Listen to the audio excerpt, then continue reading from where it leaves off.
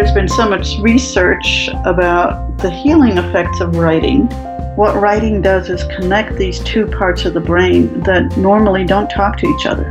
And every time someone says, "Oh, this is going to sound crazy," I know they're about to say something profound and true.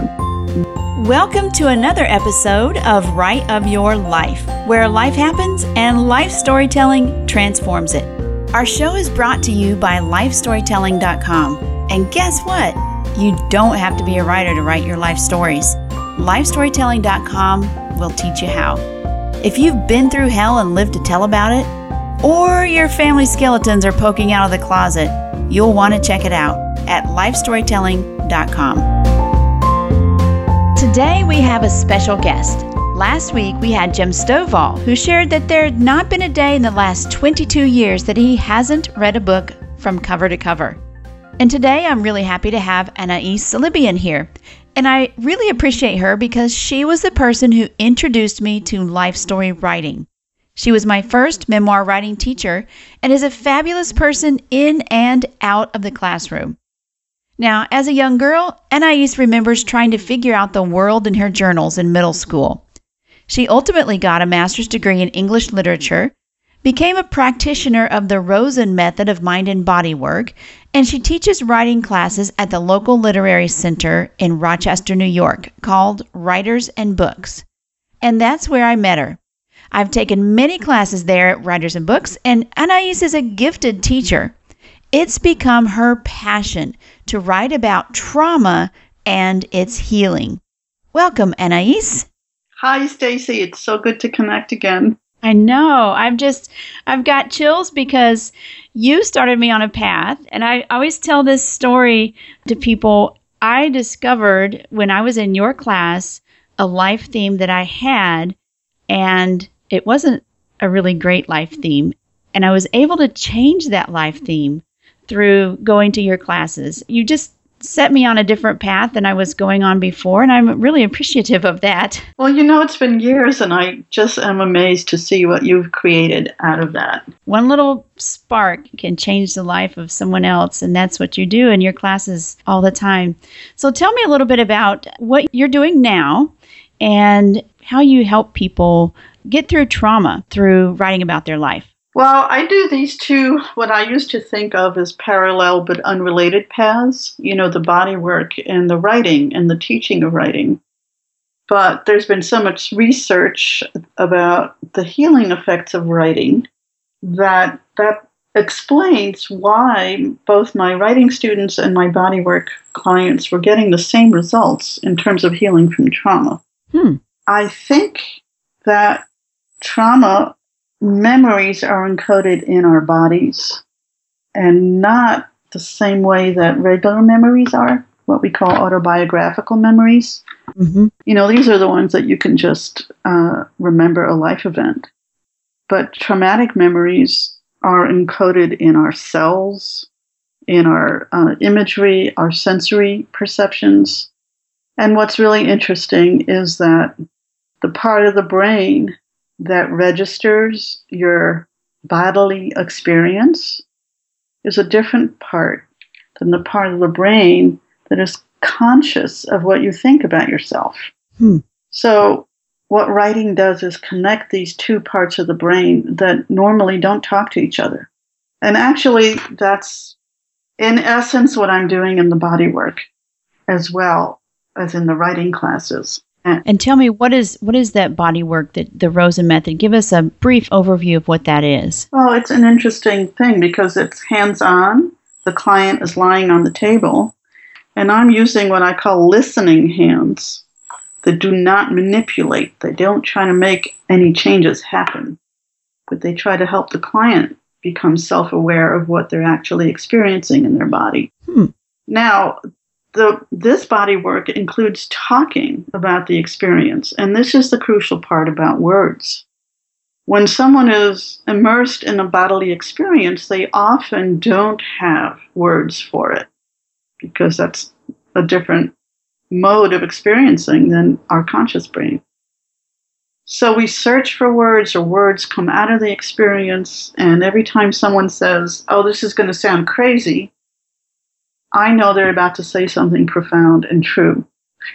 And when they do, I see an immediate change in the body, both in the level of muscle relaxation and in the freedom of breathing in the diaphragm.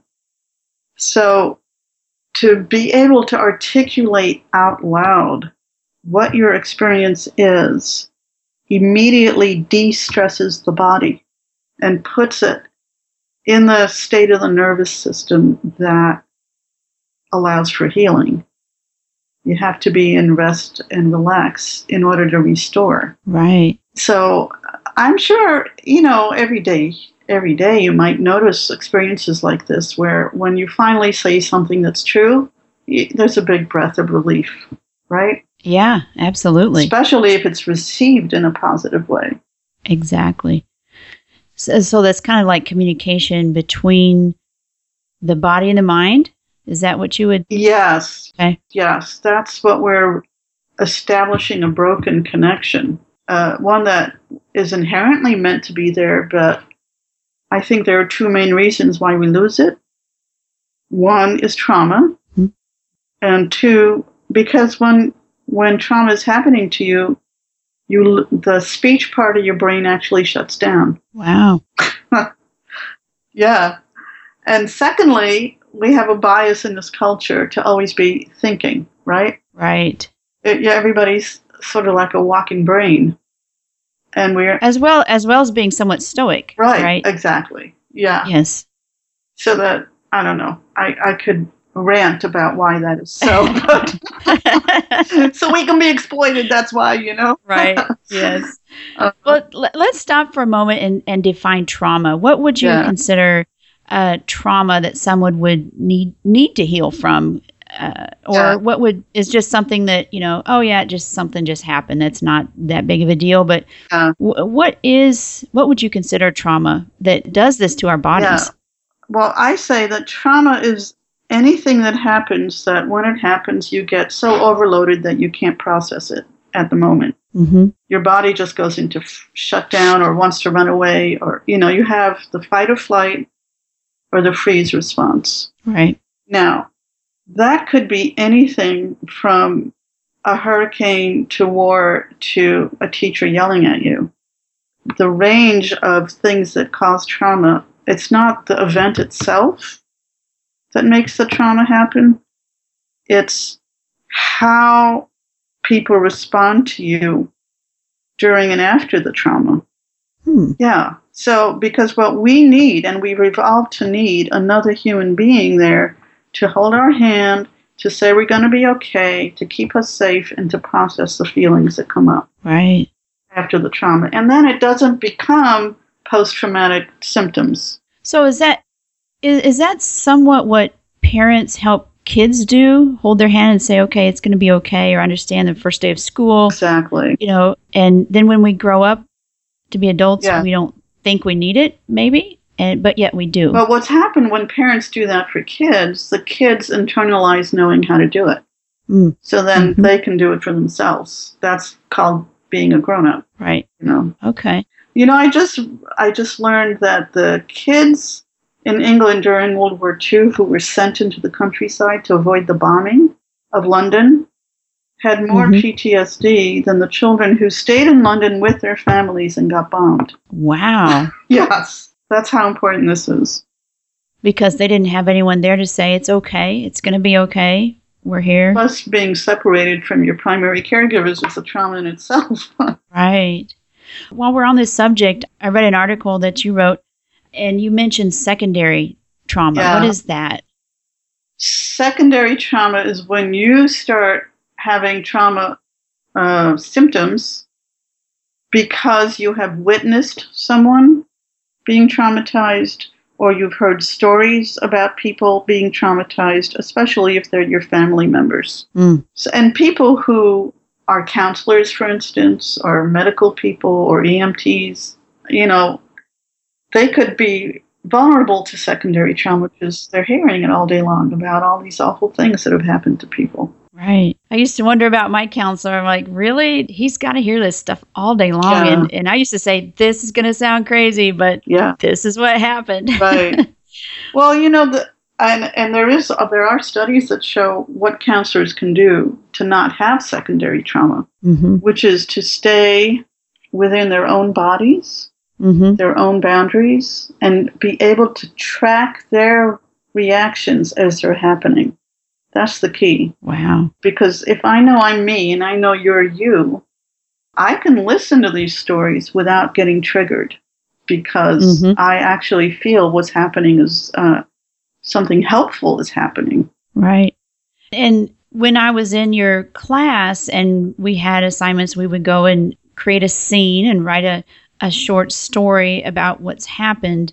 And I would come back, and that was so incredibly helpful for me to share my story with a small group of folks and get that positive feedback, almost that hand-holding that I needed that I didn't have at the time. And you've done some research, or you've discovered the research on writing to heal from trauma. Take us through some of that you've learned about why writing is so beneficial. Well, the research was originated by James Pennebaker, and originally he had students at his university sign up to do some writing 20 minutes a day, 4 days in a row. And he had 4 groups. One group was write the worst thing that ever happened to you and tell just what happened. The second group was tell just what you felt about it. The third group was tell both what happened and how you felt about it. And then there was a fourth control group that was writing about random subjects, like your weekend or your shoes or something, Right. So what he noticed was that only one out of those 4 groups started to have some beneficial effects. And that one was the group that wrote what happened and how they felt about it. And he also noticed that the more concrete they were about describing the scene, the more beneficial effects they got. And he actually started measuring the biological effects.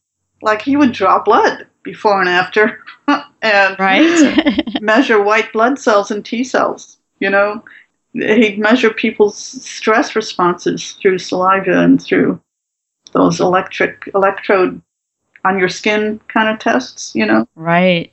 He'd also interview people before and after about their social lives and their moods. And he'd also test performance at school or at work if the study was about workers, So on every level, that one group had biological, emotional, and behavioral outcomes that were beneficial. And so being a researcher, that was a statistical significance. Yeah. Right. And let me tell you that many people copied his study and applied it to different populations, including Holocaust survivors, arthritics, cancer survivors, people who'd been, fired from a job, let go, downsized from a company. Right. So international studies have been done, and it's all borne out. So everyone is finding the same type of success, that writing about what happened and the feelings, what you felt at that time, correct? Right. And writing a story, having a story arc, having a beginning, a middle, and an end. And this is what thrilled me when I learned about this, because everything that I was teaching in my writing class, about the 5 modes and the story arc and the concrete details and all that stuff, those exact things were produced the healing. Wow. So you can write, and if you don't write well or write using those writing techniques, you don't get the healing. Right. But also what he says is this applies to things that are unresolved in your life. I mean, you can write stories about things that you don't have trauma over or post-traumatic stress over, and it doesn't increase your immune system, for instance. Right. So it's got to be something and it could be something that you don't know or don't realize that it's bothering you, right? Or that you haven't healed. Exactly. Well, most trauma survivors, it takes a long time for them to get that they're trauma survivors or to believe what happened to them. Mm-hmm. So you have something that you'd like to share, something that you've written that you'd like to share with us. Can you read that for us now? Sure. I mean, my trauma was being a child of Armenian genocide survivors and always being a foreigner, because I was born in Morocco and then we moved to the States. And so my big issue is, do I belong? And I'll just read this passage. When I'm in the woods, I always feel as if I've come back home. But is that true? Do I really belong? Can I be here in a way that doesn't disturb the other creatures? I look up at the sky and ask, did we really get kicked out of Eden? Or are we deluded into thinking we're no longer in the garden? Immediately, 2 birds no bigger than my heart fly in from my left. The male, showing a hint of yellow, perches on a branch about a foot away from my head. He's singing nonstop. The female flies past my face and perches on a branch at my right elbow, eyeing me in that quick, jerky, sideways ways of birds. I freeze, moving only my eyeballs to look at them, hoping not to scare them away. Next, I feel a fluttering at my neck and then at the top of my head. The male is still on his branch, chirping away. The female is a halo around my head. Suddenly, they take off. She's flying in the lead, with him following, singing and singing. She has 2 of my hairs in her beak. I still can't move. What can you feel when you ask the sky a big question and boom, an answer appears? I love that. Tell me, how long ago did you write that? Oh, I don't know when I wrote it. I think the event happened somewhere in the late 80s. And I kept trying to write about it. I tried to write a poem about it. But I finally wrote about it several years after it happened. Okay. And what meaning does that piece hold for you? Well, one of the symptoms of trauma is feeling utterly alone and isolated. So I used to get my sense of belonging from going into the woods all the time. Mm-hmm. Nature, And to me, nature is always telling us we're part of something big. We're just woven right in to this whole creation. And it gives meaning. Yeah, I love that. Now, in your workshops, you teach people how to write about their lives, but the folks listening don't have that privilege like I did. So if you could tell them a couple of things to help them get started, how would someone just get started writing about their life? Well, my favorite line is, write as if you had a body. In other words, whatever you put down, it should be through the 5 senses and through what you've experienced. Right. So you can get really bored with your own writing if all you're writing is your thoughts or even your feelings. Mm-hmm. But if you write what happened and you write it and use all 5 senses, that's the biggest thing.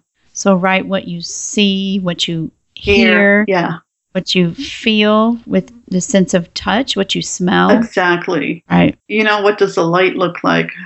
What's the texture of what you're touching or what you're wearing? Mm-hmm. Yeah. And as you mentioned, one writer said, writing about a memory does something to it. Yes. What does it do? It changes where and how it's stored in the brain. In other words, if you're writing about traumatic memory and you're able to construct a story out of it, it stops being something that people have flashbacks about and relive, and makes it more like just a normal, regular memory. Where you can pack it up and put it where it belongs, right? And also feel, that happened to me, but it's not ruling my life anymore. It doesn't define you. Yes. Love that. Isn't that amazing? So our bodies and our minds are just miracles. They're really miracles. So you really believe that it's healing to write, whether it's for publication or not. So it's not something that you've got to write about your life and share it with the world, or here's what really happened. It's not a tell-all thing. It's more of a personal thing for personal healing, right? Yeah. Can I add something to that? Absolutely. What some of my people tell me. So you're in a group, in a class, and you've written something that surprises you because there's been an exercise offered, right? Mm-hmm. So you read it, and now that you've written, you reread it, and it has a further impact on you. And then one person told me, and then you get invited to share it. And I always make that optional in my groups. Uh-huh. But the people who have opted to share say once they speak it with their voice and have other people's ears receive it, then the impact really hits them. Wow. Yeah. And, sometimes that's when they cry. They've already written it and read it twice, mm-hmm. and they don't cry until they say it out loud, Mm-hmm. Right. And really understand what it means. Mm.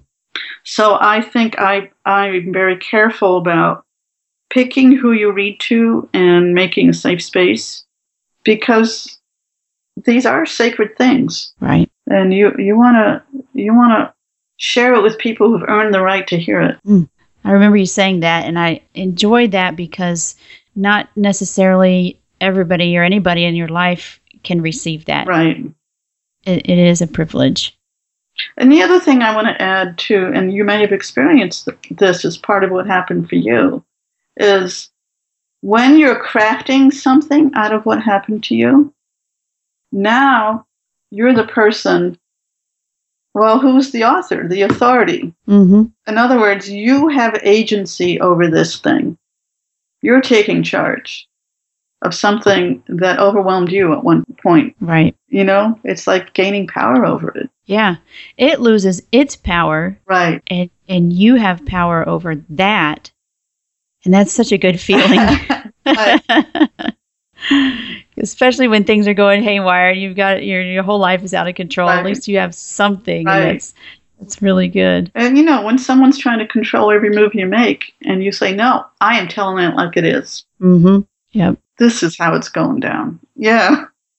So, Anais, you have a website, which is awarenessheals.com. That's awareness-heals.com, correct? That's right. And that's your digital space where you live, and you have upcoming workshops, Writing to Heal, Aware Touch for couples, and introductions to the Rosen method.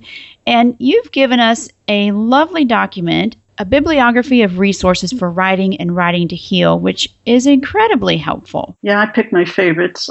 Yeah. There's a lot of research out there, and there's a lot of writing resources out there, but these are the best of the best that you found for us. I appreciate that. And then there's an article that we're also going to put a link to that you wrote on Writing to Heal. Mm-hmm. Well, Anais, we are out of time, but I want to come back and revisit a lot of this because this is so powerful. I just wish everybody knew the power of writing. I just love that you're changing the world the way you are. Yay! Well, you had a big part in that. Great. Thank you so much. Thank you, too. Great information from Anais Salibian. I'm so glad that writing life stories helps people heal from trauma. That's one of the big reasons we created this podcast in the first place. It's time now to peek into the Life Story Toolkit. And this is where I share information on one particular tool that you might consider using if you're writing or would like to start writing about your life. The Life Story Toolkit is sponsored by LifeStorytelling.com, where you can find your life theme, discover where to start writing, and craft your life into a compelling story. This episode's Life Story Toolkit features the Happiness Project One Sentence Journal. This is a journal you'll want to give as a gift. It's one of the easiest journals to use, and it's by the author of the best-selling book, The Happiness Project, Gretchen Rubin. In her book, Gretchen discovers the pleasure of writing just one sentence every day. The Happiness Project one-sentence journal helps you to make a fascinating time capsule over the next 5 years of your life. Simply turn to today's date, reflect on the quote at the top of the page, and jot down just one sentence. That's it. This daily ritual is highly doable, and as the years go by, you can see how your entries evolve. You could write just one sentence a day, couldn't you? You could write just one sentence a day, couldn't you? It's a great way to build a habit of happiness. You can find the Happiness Project one-sentence journal on Amazon.com, and I've also put it on our show notes. I have some good news for you as well. I'll interview Gretchen Rubin on our next podcast episode, and you're going to love what her next research project has revealed. All I can say is you'll want to tune in to discover how you can benefit from her work. That's all we have for today. If you like this podcast, check us out at writeofyourlife.com/Anais, ANAIS. There you'll find show notes from today's show, links to the items mentioned in each episode, and sometimes even bonus material. If you enjoyed this information, the best gift you can give is to share it with another person. Perhaps you know of someone who would benefit from this episode. You can find the share button on just about any podcast player you're listening to right now. You can also head over to writeofyourlife.com and share it from there. We're on Pinterest, Facebook, and just about anywhere you can hold a great virtual conversation. My handle is Write of Your Life. This show is put together by consulting producer Nick Jaworski at podcastmonster.com and myself, Stacey Curtis. We hope that today you have the right of your life.